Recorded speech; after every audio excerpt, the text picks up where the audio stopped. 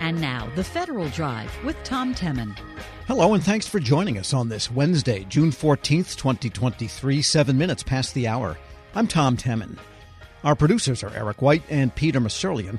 Our digital editors, Daisy Thornton and Darris Lauderdale. Coming up in this hour of the Federal Drive, the newest federal department has some of the oldest information systems. Plus, he helped overcome a crucial data challenge for the State Department. Those stories and much more ahead during this hour of the Federal Drive. But first, if you're on the East Coast of the United States, that smoky air from last week has already disappeared. But bigger problems for the firefighting workforce, they have not gone away. The Interior Department and the Forest Service are ringing alarm bells with just a few months left for a temporary pay raise that federal firefighters got. They're warning lawmakers that without a permanent raise, many federal firefighters might be heading for the door. Federal News Network's Drew Friedman joins me with more. And let's begin about this temporary pay raise. This was from the infrastructure bill, and how much did they get temporarily? It was from that infrastructure bill, and it was a very significant pay raise, actually, Tom. It was either $20,000 or 50% increase to federal firefighters' base pay, whichever is lower of those two numbers. And that did help with recruitment and retention for the past year or a couple of years. But that pay raise, of course, was temporary, and the funding for it through the infrastructure bill will be running out at the end of September of this year. So there's just about, I believe, 14 weeks left until that happens. Right, so it runs out at the end of the fiscal year, basically. Exactly. And the agencies who hire federal firefighters say that a permanent pay solution is absolutely needed before they reach that pay cliff. And they recently testified at a Senate committee hearing for the Energy and Natural Resources Committee. Jalith Hall Rivera is the Forest Service's Deputy Chief of State, Private, and Tribal Forestry. We know that the temporary bill pay increase has helped us retain some of our workforce who might have left otherwise, certainly has brought some new workers into our firefighting workforce. And that's why it's absolutely critical that we avert the pay cliff and put something permanent into place. All right, so what are some of the workforce challenges they have? The work is difficult, obviously, and they're not in nice urban firehouses where they're cooking pots of spaghetti while waiting for the latest attic fire. It's not like that at all, is it? No, it is very complicated, and I think a lot of the problems that we're seeing for federal firefighters, or a lot of the ones that they are citing, are all intertwined with each other. According to a recent Government Accountability Office report, pay is the top challenge for federal firefighters, but that does tie back to a lot of other issues such as long hours and limited opportunities for career advancement, poor work-life balance.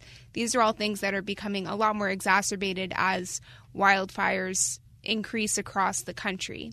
And Cardell Johnson is the Government Accountability Office's Director of Natural Resources and Environment. He explained more about why pay is such an issue. Pay does not reflect the hazardous physical and mental demands of the job. Second, that pay may not be competitive with non-federal entities. And the third concern being that appropriated funds supporting recent base salary increases will likely run out this fiscal year. It has been reported that some firefighters are living out of their cars because they cannot afford housing. Duty stations that are more remote may not always provide easy access to basic services such as grocery stores or even broadband coverage. Raising pay, as well as giving further consideration to incentives, could mitigate this barrier. And then there's that issue of whether or not they have any kind of career advancement opportunity. Have there been any reforms there? And isn't this something the departments and OPM have been working on? Around this time last year, OPM did work with the Interior Department and USDA, which houses the Forest Service, and they developed a new occupational series last year. The idea is essentially to give a clearer career path for wildland firefighters specifically. As they work longer fighting fires, they can move up in the pay scale and become a little bit more senior level. But the next part of actually using that is the implementation of it. So they have created the occupational series, but now it's actually going to be up to the agencies to get the ball rolling on that. So Jeffrey Rupert at the Interior Department's Office of Wildland Firefighter explained where they are in that process. So the development of the series has very much been a joint collaborative effort between USDA, Interior, as well as OPM. In Interior, we've been hard at work taking the new series and developing actual position descriptions. The current status of that in Interior is we have sort of our standard wildland firefighting positions, grade GS3 through 10, with PDs that are ready to go that we're beginning to use. We still have additional work to do, especially as you get into some of the more specialized firefighting positions and the position descriptions that'll go along with it. Yeah, so GS3 through 10, you're not talking highly paid people to begin with. So that $20,000, $22,000, or 50% of their pay, that is a substantial amount of money for them, in terms of the percentages there. Now, the GAO had other recommendations, plus there's a union too, correct? Correct. GAO's recommendations, we'll start there. They were suggesting things like more mental health support and, of course, hiring more federal firefighters would help with work-life balance. A lot of firefighters, when the wildfire season is really up there, they are working, 70-hour plus weeks. And I think that just makes it very difficult, and it's very tempting for them to leave when they don't see that pay increase being permanent as of now. There's also some issues with retirement benefits. So federal firefighters who work on the front lines, leave, and then come back, there's an issue with eligibility for the early retirement, the age 57 retirement that some frontline employees get. So they're working to kind of come to a resolution for that as well. And the National Federation of Federal Employees, that's the union that represents a lot of these federal firefighters. They've been really advocating for this pay raise as well and some of the other workforce reforms that Congress is looking at. And by the way, how many people are we talking about here? Interior employs about 5,000 federal firefighters, and the Forest Service employs 12,000 firefighters. Yes, so not a huge number of people, and they are often supplemented by state and local firefighters when things really get out of hand, correct? That's correct. And a lot of federal firefighters, one of the concerns is that a lot of them are actually leaving to go to the state or local departments instead because they offer better pay and benefits in some cases. So I think that is part of the concern here for the federal workforce. They're trying to kind of become a little bit more competitive with that and also with less dangerous work in the private sector that does exist on the same pay scale. And the committee had pretty favorable ideas on a bipartisan way about helping out these people. They are quite bipartisan on this issue, and I think, the National Federation of Federal Employees, their president, Randy Irwin, said that bipartisanship is very promising, and he's hoping that by pushing over the next several weeks before we hit September, that they'll be able to get that pay raise implemented permanently. Federal News Network's Drew Friedman, thank you. Thanks. And be sure to check out her story at federalnewsnetwork.com. Still to come, he helped overcome a crucial data challenge for the State Department. This is the Federal Drive with Tom Temin here on Federal News Radio, part of the Federal News Network.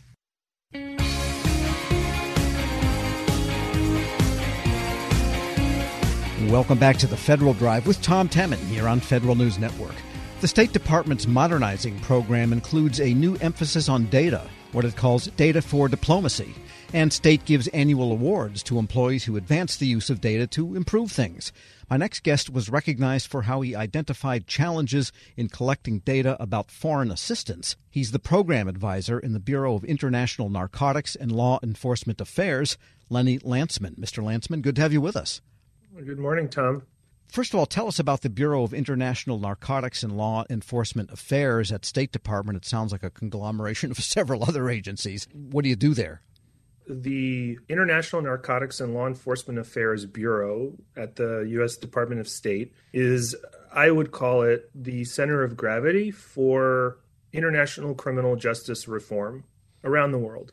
We work with approximately $1.3 to $1.5 billion every year, congressionally appropriated, in, depending on how we count it, between 60 and up to 100 different countries. And the Bureau really focuses, as its name implies, on an anti-crime and counter-narcotics mission. But over the years, and INL has actually been around since the late 70s when it started as narcotics affairs sections at embassies and shifted to be the INL Bureau, I think, in the early 90s. But in many ways, it is a place that thinks about what can we do to support our foreign criminal justice partners from national police agencies, national corrections agencies, and down to subnational agencies too. We work with certain country municipal police agencies, but we also work with organizations like public defender organizations. We work with the justice sector. We work with prosecutors. We essentially work across the entire spectrum of the criminal justice system to enable our foreign partners to be better at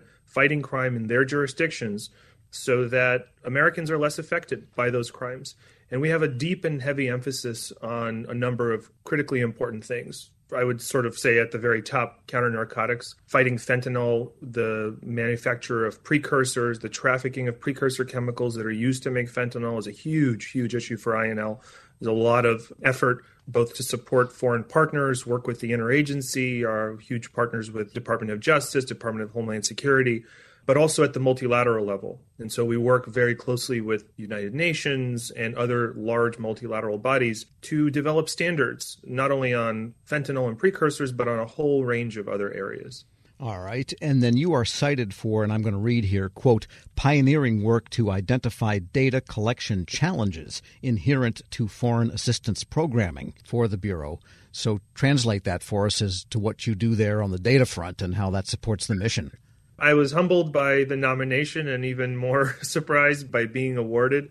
I have to say that I've been with INL in some capacity or other. I started as a fellow for over a decade. I'm a comparative criminologist by trade. That's what my PhD work is in criminal justice. And so I've always brought into the Bureau a perspective of what is it that is going to enable our folks, and meaning the people who are actually managing the foreign assistance. And again, INL is a bureau composed of people who are managing congressionally appropriated dollars to do programs in other countries to, again, make their criminal justice systems more effective at fighting crime. I work in a very unique office, and I would say our office is essentially the think tank for the INL Bureau. It's the Office of Knowledge Management, and it's really the culture of our office that has enabled me to be talking to you now, right? And the culture of the place that I work in is very much thinking creatively about what kinds of tools can we create to, again, enable our folks within the U.S. government, within INL, to better design and implement effective and efficient programming using taxpayer dollars. Some of the things that I work on, and I think that I've been recognized for, are thinking about, we can go to a foreign partner and we can say, we want your national police to be more effective at, let's say, fighting crime, or we want to reduce incidents of use of force by your police so that you can have better community relationships with communities that you need to work with so that they can give you tips so you can fight crime and so on.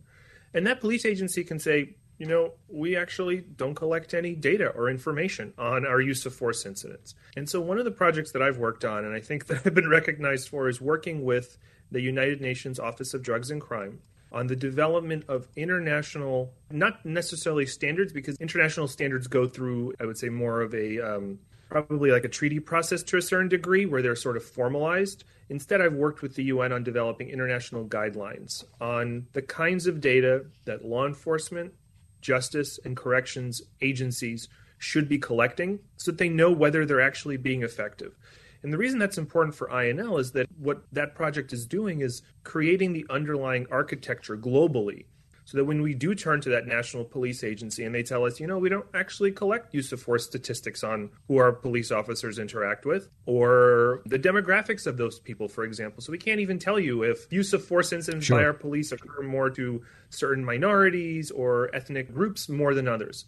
These guidelines are ones that we will be able to point to and say, actually, here's the international, baseline for what you should be collecting. Let us help you develop that before we even work on developing sort of programs so that we can actually then develop programs and know whether they're being effective or not. We're speaking with Lenny Lantzman. He's program advisor in the Bureau of International Narcotics and Law Enforcement Affairs at the State Department and a recipient of a Data for Diplomacy Award. And I guess in many ways you can point to the United States, imperfect as people think our policing is, and nothing is perfect, but we have a lot of data to show what the imperfections might be or where the shortfalls lie. So you've got a country that's a good example in this case, at least. That must be an advantage. I'm happy you mentioned that because that is exactly in many ways how INL thinks. But part of the job of INL and folks like me is to act as interpreters and translators of the U.S. experience and contextualize it for our foreign partners. One of the ways we do this is we work very closely with a number of state and local partners around the United States that we think are really great examples and potential implementers for some of our programs overseas. We also work very closely with essentially every federal agency that has a law enforcement or anti-crime function. We work with them and employ them as implementers for programs, as trainers, as models for reform and change. I will say that a good example even of the project that I just mentioned to you on developing these guidelines, one of our critical and core partners was the Bureau of Justice Statistics under the Department of Justice. And we turned to them and said, look, we're working with the UN to develop these international guidelines. We want the good practices of the United States reflected in these, and they were one of the critical and sort of core reviewers of these guidelines to ensure that they were reflective, as you know, Tom, of good practice in the United States at the federal level. I'll say one other thing. I don't look towards the U.S. as one model. We have, depending on who you ask and what time of the day and who's counting, sure, over 17,000 different law enforcement agencies in the United States. We don't have one model. We have 17,000 models, right? Plus the federal and at the state level. And that is both, it's a curse, I would say, to a certain degree within the United States because it's so hard to create national standards that then all agencies implement. But for INL, it gives us this multiplicity of options to choose from to say, hey, this jurisdiction is doing a really great job on community policing. And let's talk to them and see what it is that they're doing that can be generalized and universal, right, to some of our foreign partners. And that's in many ways how INL works. We look to the United States as this massive well of expertise, but our job is to translate and interpret and find that expertise that is going to be most relevant overseas. And it strikes me that what it is you impart to those foreign criminal justice operators might be in turn used by them to maybe spread the gospel of data-driven decision-making, data-driven program improvement in other areas of their own governments. That's also a great example. We work, again, in dozens of countries around the world, but we don't work with every single agency within that country. There are congressional limits, for example, on to which agencies and organizations our money can go. There are, issues of political will to say, hey, this part of the government really is reform-minded, and this part is not so reform-minded. So we're going to develop, for example, our programming to work with the reform-minded change agents, as we would call them, and use them as exemplars in that government of what you can do when you sort of really advance criminal justice reform. And let's say it's a prosecutor's agency, for example, focused on anti-corruption. It's not always successful. As you can imagine, foreign assistance, work and international criminal justice reform is really, really complex business. That's what my office exists to help the Bureau with. And I would be remiss if I didn't mention that I'm really just the tip of the iceberg of people in my office that work on these issues. I happen to be recognized, but I have colleagues that work on very complex data projects that I can barely myself understand that are thinking internally, right? Like I work developing these international guidelines. I have colleagues that work on creating internal data architecture so that INL can better understand the impact of our own programs, right? And how do we collect that information? How do we work with our implementers so that they're constantly updating information so that we can see, the baseline has changed. We made a program to have X number of positive interactions between police and the community, and the implementer is showing that it's increased, right? More than we accounted for. What's driving that? What's making that program more effective, right? And the converse too. We're not being successful, which is frankly much more important oftentimes to identify than being successful. Again, I would be remiss if I didn't mention my colleagues in my office that are working on really great and important data projects to help INL better understand its own results as well. And overseas, any particular aha moments that have happened where somebody there gets it? That's a great question. I would say, actually, to answer that, I would bring you back to the example that you mentioned, which is thinking about which of our partners are particularly good at what they do, and then using those partners to be the voice of change in the region. And I think that's actually, to me, the aha moments is when it's like, wow, these partners have gotten really good at doing their, let's say, national police reform. And instead of the United States then going to a country in the region saying, hey, let's recreate this here, let's use those partners to be models of change, right? And so because they're going to speak sometimes they speak the same language better than we would. And other times the language is not necessarily like linguistic, but it's the language of change and reform. So for example, I know that INL Colombia has sort of advanced huge amounts over the years, and Colombia is used as a model partner in other countries. And the Colombians will now go and will do capacity building and training in other parts of the region instead of us necessarily going. But they're imparting that same kind of change that we had worked with them over many years on. Sounds like you're really into your work, though. I love my job. I was recruited into INL as a PhD student years ago. And when I was recruited in, I just never honestly imagined that there was a place for someone like me, like a comparative criminologist with a focus on port and maritime security, which was my very initial focus in INL. But over the years, it became very clear that, there is a place for people like me, and it's a great working environment. I would say INL is also known as the I Never Leave Bureau, and I can count many colleagues who have stayed for a long time, just like me. It really is a great place to work, and you're always working on something very interesting. Lenny Lanceman is program advisor from the Office of Knowledge Management in the Bureau of International Narcotics and Law Enforcement Affairs, INL, at the State Department. He's a recipient of a Data for Diplomacy Award, and thanks so much for joining me. Thanks, Tom. We'll post this interview at federalnewsnetwork.com/Federal Drive. Hear the Federal Drive on demand. Subscribe wherever you get your podcasts. Still to come, swords are drawn for the Homeland Security Department's Inspector General. But first, the newest federal department, DHS, has some of the oldest information systems. This is the Federal Drive with Tom Temin here on Federal News Radio, part of the Federal News Network.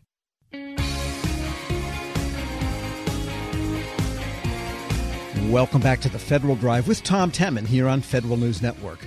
The Homeland Security Department seems new at a mere 20 years old, but it has a lot of really old information technology, politely called legacy systems. The Government Accountability Office gave DHS a list of recommendations for modernizing, but as you might have guessed, there's still a lot of work to do. We get more now from the GAO's Director of Information Technology and Cybersecurity, Kevin Walsh. Kevin, good to have you back. Tom, thanks for having me on. Now, of course, DHS is new as a department, but it is a conglomeration of agencies that were mostly pre-existing, so they do have this legacy. Let's define the term here, legacy system. How old does something have to be legacy, or is it a matter of functionality and cybersecurity more than physical age? So, fantastic question. There's a lot of debate or discussion on what exactly should constitute a legacy system. Some people would say it's anything older than an X amount of years. Other agencies define it as when you stop trying to improve it. But I think probably the best definition comes from our federal CIO, who has said that legacy systems are those that are outdated or obsolete. So they may have heightened security risks or aren't meeting mission needs. Basically, their time has come. They're no longer doing the job, but we're still having them limp along trying to do the job that they once did. So they're like a car with a carburetor. It still runs, but you can't get parts for the carburetor anymore.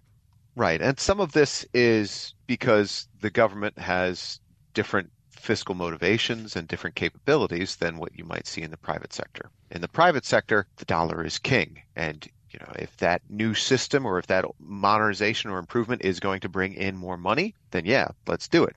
But in the federal government, where we are trying to be responsible stewards of taxpayer dollars, and frankly, our current budget situation is somewhat challenging at times, that's not always the case. So we wind up with these systems that are limping along, doing part of the job that they were, intended to do, and we're having to use manual workarounds to get the rest of the job done.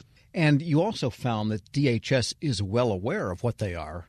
There's a chart here, System 4, System L, and System M. Are those so designated because of cybersecurity issues you don't want to say what it is they actually do? Spot on. So those are systems. We went through a list and flagged 63 across the government, in part thanks to agencies' own identification. And then we flagged the top 10 in no particular order, so there's no significance to DHS having System 4. But those are what we thought at the time, the most critical legacy systems in the government in need of modernization. All right. And the recommendations that you issued to GAO a couple of years ago, just briefly review what those were and which ones have they embarked on, and then we'll get into which ones you feel they still need to get on the stick for. Sure. So we made some overarching recommendations to OMB. we wanted OMB to require all agencies to identify where their legacy systems are, flag which ones may have performance issues, and plan to make modernization. So there's that big picture kind of recommendation. And then in addition to that, we made some specific recommendations to DHS in that report. Most importantly was to make sure that their modernization plan for System 4, the one we looked at in depth, was complete. They have since closed that recommendation. Kudos to them. But in the most recent testimony and discussion, we also highlighted 3 additional systems that DHS has really been trying to modernize in some cases for the past few decades. For example, they've been trying to modernize their financial systems. They're on their 3rd attempt in the past 15-ish years. Similarly, they are working on their grants management modernization at FEMA. And the final and 3rd system that we highlighted was DHS's Homeland Advanced Recognition Technology System, shortened to HART, which handles biometrics and fingerprinting. And in each of those 3 cases, they have issues. For example, their financial systems modernization, I mentioned that this is their 3rd swing at the bat. That one recently breached schedule and performance goals. And so that's a problem. DHS HART, they have problems with their management of risks, mitigation and monitoring, and their grants modernization initiative recently breached their cost. They have a new estimate that's, almost 2.5 times the original. So in total, to those 3 additional systems, we made 19 recommendations. DHS has closed 11 of them. So again, kudos to them, but there's still a lot of work remaining here. We were speaking with Kevin Walsh. He's Director of Information Technology and Cybersecurity at the Government Accountability Office. Now, you mentioned the FEMA grants program, and that was the subject of a hearing, and they're aware of that. The financial systems, is that a DHS-wide program that covers all of the components, or is it specific to one of the agencies like FEMA grants? So their initial attempt, this is the one where they're on their 3rd attempt. One of the earlier attempts did try that DHS-wide, hey, let's get everybody on the same financial system. That didn't work. Instead, now they are trying to have individual components move and modernize their financial systems. At some point in the future, perhaps they will move to that singular overarching financial plan. But for right now, they are working on the financial systems at Coast Guard, FEMA, and ICE. And apologies for all these acronyms. In June of 2022, the Coast Guard declared initial operating capability. The key word is initial. Right. And they still haven't declared final operating capability. So despite almost declaring success a year ago now, they still haven't been able to, land the plane and finish the system. Or launch the cutter, let's say, and get out of harbor. Let's put it that way in a Coast Guard using the sailing context. metaphor. Yep. Okay, I guess with all of those financial systems component by component, I kind of smell a future platform for application programming interfaces coming up. One would hope that they're incorporating those kinds of plans and lessons learned right now. And on the biometrics, that's another type of functionality that crosses a number of DHS components, for, say, fingerprinting or imaging people coming across the border, to the TSA's well-known systems. When it comes to the HART system, the biometrics, that cuts across numerous agencies. And so is that also a cross-cutting department-wide functionality, or is that also component-specific? So, DHS HART is a DHS initiative. As you correctly note, it involves a lot of law enforcement. The problem is their current system, IDENT, originally was operational in 1994. So this is pre-DHS's formation. However, the problems with that system are that it cannot handle multiple biometrics, so it can't have, fingerprints and facial scans at the same time. It also has issues with performance, cost, security, requirements. So not all that surprising in a system that's built in 1994. But most recently, in 2020, they had a cost and schedule breach due to what they called an overly complex, high-risk design. So this is one of those instances where they're trying to build this massive, massive system, and it's just very, very complex and hard to do when you're talking about all these different players and meeting all of the needs. So, DHS-wide on that one. I guess they could test it on people who are coming through Ash Wednesday, and you could get facial recognition and a thumbprint at the same time. But maybe that would really confuse it. Maybe, yeah. DHS agrees with the remainder of the 8 recommendations that are still open, fair to say? Yeah, and to their credit, DHS is addressing our recommendations at a better clip than average in the government. So these recommendations are also related to our high-risk area on IT acquisitions and operations. So GAO has its high-risk list, and IT acquisitions and operations have been on there since, I believe, 2015, and that includes recommendations to many agencies. So again, DHS is doing a good job here, and they're working diligently. But this legacy and IT modernization issue, Tom, is not something that is going to go away soon or quickly, and it's going to require years and years of work. And just by point of comparison, even though DHS does have a good load of legacy, they are not alone, and some of their legacy doesn't begin to compare with the age and obsolescence of legacy systems in some of the other agencies. That is correct. And I would also add that the full scope of this legacy issue is not yet known. The recommendation I mentioned earlier to OMB about making sure that agencies know where their legacy systems are, so identify them and then prioritize what they want to replace and then actually start doing the work. That first step, identify where the legacy systems are, the implication there is that agencies need to figure out what they have before they can start prioritizing what needs to be done. And so, yeah, you are spot on. There's a lot of really, really old systems out there. I mentioned IDENT was built in 94. That's a spring chicken compared to some of the systems at other agencies. True enough. Kevin Walsh is Director of Information Technology and Cybersecurity at the Government Accountability Office. As always, thanks so much. Thank you for having me. And we'll post this interview along with a link to his report at federalnewsnetwork.com/Federal Drive. Hear the Federal Drive on demand. Subscribe wherever you get your podcasts. Still to come, swords are drawn for the Homeland Security Department's Inspector General. This is the Federal Drive with Tom Temin here on Federal News Radio, part of the Federal News Network.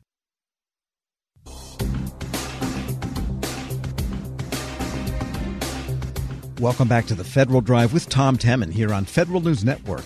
The Homeland Security Department Inspector General Joseph Kafari is hanging on to his job by a thread.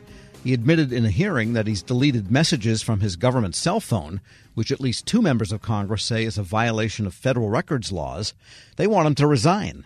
And we get the latest from WTOP Capitol Hill correspondent Mitchell Miller. And Mitchell, he's been kind of under critique from the Inspector General community itself for conditions that he has harbored in his office. And now you have this going on. What's the latest? Right. Well, the latest is that Democrats had held off for quite a while on actually calling for his resignation. But after this hearing last week, which was before a House Oversight Subcommittee, Maryland Congressman Glenn Ivey and the chair of the Homeland Security Committee, Benny Thompson, both called for him to step down. And really the main thing was that Maryland Congressman Glenn Ivey told me later that this was really the last straw in connection with Kafari, because during the question that Ivey had with him, he basically acknowledged that he had decided on his own to delete texts and take away electronic records, which, you know, you would think that this position, you would be very sensitive to that because he's required to keep those in connection with, for example, some of the internal investigations that you just alluded to. So after this exchange in which Kafari essentially admitted, yes, I did delete these, and I thought I had the purview to do this because of my position, Ivey said that was just enough in his view, along with the Homeland Security Chair, Benny Thompson, and they issued a very strongly worded message saying that he should step down. And this was really the last thing, which we can talk about more, on top of several other things that have happened over the last few years. Right, and no reaction from him at that point that we know of yet. Right. We still don't know if he is going to try to hang on, but I think you can anticipate he is going to try to fight this. He has been under scrutiny, as you noted, for a few years now since he was appointed under the Trump administration, and he basically says that he's been victimized because of people that have a lot of axes to grind, that Democrats are after him as well, and he's gotten Republican support in connection with his job. So I think that he's going to try to hang on as long as he can. And what are some of the other allegations that have trailed him for these several years? Well, the first one, and really the biggest one, was he really shocked many members of Congress when he told them a few years ago that he had learned that the Secret Service, after the January 6th attack on the Capitol, that the Secret Service had eliminated its texts on January 5th and the 6th, and nobody knew about this. And then after they followed up on it, it turned out that his office actually knew about this for many months. In fact, Ivey said he thinks that he may have known it for more than a year. So this was really a mind-blowing moment for a lot of members of Congress trying to figure out what happened on those days. Now, the Secret Service, when pressed, said that this was part of a regular upgrade of its phones, but many people are skeptical, obviously, given the day that it was right before January 6th and then on January 6th. This could have clearly provided a lot of information about things that former President Trump was doing at the time. So that one really set them off. And then internally within the Homeland Security Department's IG office itself, there have been allegations in connection with sexual abuse and a variety of people saying that they were not being treated well and mistreated, frankly, under the law in the department. And many lawmakers do not think that he actually investigated them as aggressively as he should have. And also, his own records and his own texts were also eliminated in connection with that investigation. So clearly he's been feeling the heat here from lawmakers for quite some time. We're speaking with Mitchell Miller, Capitol Hill correspondent for WTOP. And what about the Council of Inspectors General on Integrity and Efficiency, the SIGI group? Have they weighed in on Kafari? I think they have. They have, and they've noted that he's been investigated for these past couple of years, and they really want to see something done in connection with making sure that this type of thing doesn't happen. And kind of related to that, some Democrats have actually proposed legislation that would effectively tighten the oversight of the Inspector General, which, of course, the Inspector General is the person who's supposed to be this backstop for these investigations and for things that are happening within the department. So I don't know that it's necessarily going to move forward because Republicans, again, have defended him to this point and said that basically they are pointing the finger back at former President Trump. But it does show how much scrutiny he is under. All right, and he's hanging tough for the moment then, fair to say. Right, exactly. I don't know where it goes from here. That hearing obviously really heightened this to a new level, especially after everything that had happened over the last couple of years. So he is likely probably going to continue to fight this, I would think, in the coming months. And on the January 6th point, that's something that still another congressman, Jamie Raskin of Maryland, also questioned. Right. This was really interesting. So you had the back and forth between Kafari and Maryland Congressman Glenn Ivey on the whole incident about whether or not he had been deleting his own texts. And then you had Maryland Congressman Jamie Raskin, who, of course, was on the House panel that investigated January 6th. He asked a lot of tough questions to Kafari at this oversight hearing about why did Kafari basically fail to notify Congress, which, by the way, is required by law, that he thought that the DHS effectively was not going along with his requests to get more information from the Secret Service. Now, Kafari said he was working with the Department of Homeland Security and trying to get that information. Why he didn't elect to tell members of Congress, still kind of unclear. He also said that the DHS itself had not preserved records that should have been protected. So at this point, he thought that he was doing all he could, or at least this is the way he explained it to the members of Congress, that he was doing everything he could to try to get this information and had just failed to give the information to lawmakers. But Jamie Raskin pointed out that that really is the role of the Inspector General, to protect and to go after the information and make sure that the information gets out. So that was an interesting moment in connection with this hearing last week. Yeah, pretty soon people are going to start routinely searching bathrooms and auditoriums for records from pictures we saw last weekend. And what about the administration? I mean, they could conceivably dismiss him, right? They could, yes. It's really up to the president whether or not to do this. And I asked Glenn Ivey about this in an interview that we had later. And he said, yeah, it's ultimately up to the White House whether they can actually get rid of him. I think they're allowing congressional Democrats to take the lead on this to see whether or not there is enough of a groundswell to actually get him forced out. So I think we'll be watching this space very closely because the administration certainly could get rid of him at any point. Mitchell Miller is Capitol Hill correspondent for WTOP. Thanks for that report. You bet. And we'll post this interview at federalnewsnetwork.com/Federal Drive. Hear the Federal Drive on demand. Subscribe wherever you get your podcasts. The Cybersecurity and Infrastructure Security Agency is warning federal agencies to secure their network management interfaces. Holes in some of these devices have been exploited by hackers linked to China recently. CISA's new binding operational directive tells agencies what they should be doing about it. Federal News Network's Justin Doubleday has more on this story. And Justin, what is the operational directive that agencies are bound to? Yeah, so CISA, under this latest BOD, as they're called, is going to scan the networks of federal agencies to help them identify any networked management interfaces that are connected to the internet, to the open internet. And these devices are generally things like routers, switches, firewalls, other interfaces that allow kind of authorized users to remotely manage things. And the devices of concern are the ones that are connected over the internet. So CISA is going to help agencies identify these devices, or it's telling agencies to go out and check whether they have any of these devices that are connected to the internet on their own. And then CISA is giving agencies some direction on what to do once they identify those devices. And if they find them, what should they do? The first option is to remove it from the internet and have it connected via an internal network. That's the first step, and that seems to be what CISA is really emphasizing here. And then another option, which CISA describes as the quote-unquote preferred action under this directive, is to deploy capabilities that can enforce access control separate from this interface, from this device itself, to essentially assure that those who are using this interface, accessing this interface, are indeed users who should be doing that. That's kind of a zero trust architecture type approach that CISA wants agencies to take here. But lacking that approach, they just want them to take it off the internet. I guess if they had zero trust, the Chinese couldn't get in there in the first place. I think that's the idea here. And of course, agencies have been working on getting to a zero trust architecture, but agencies and organizations across the world are really kind of in the early stages of adopting that new security approach. And what do we know about this Chinese-linked hacking group? What's it doing? How is it exploiting these interfaces? And is CISA aware of this group before?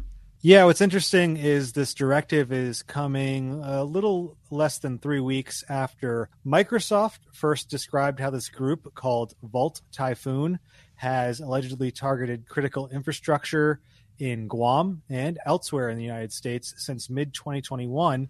And it's been using these networked management consoles to essentially get access to these critical infrastructure networks. CISA and several other agencies later followed up that initial Microsoft blog post with its own blog post, essentially saying, yeah, we're seeing this too. We want critical infrastructure groups to be aware of it. I spoke with Matt Hayden, a former CISA official and current executive at General Dynamics Information Technology, about how, CISA has already been aware of these types of vulnerabilities, but Vault Typhoon really brought it to the forefront. So they started to work out what the details may be on this a couple months ago and started doing some querying of the different networks to see where these devices were. And then Vault Typhoon happens. And we start to see management consoles for security devices getting directly abused and attributed to the Chinese government by the federal government publicly. And were any agencies already onto this exploit? Because they might have gotten that alert from Microsoft before CISA did. And are they getting after it at all? Do we know? We don't know if any agencies were privy to the Vault Typhoon exploitations that Microsoft first publicly attributed prior to that happening in late May.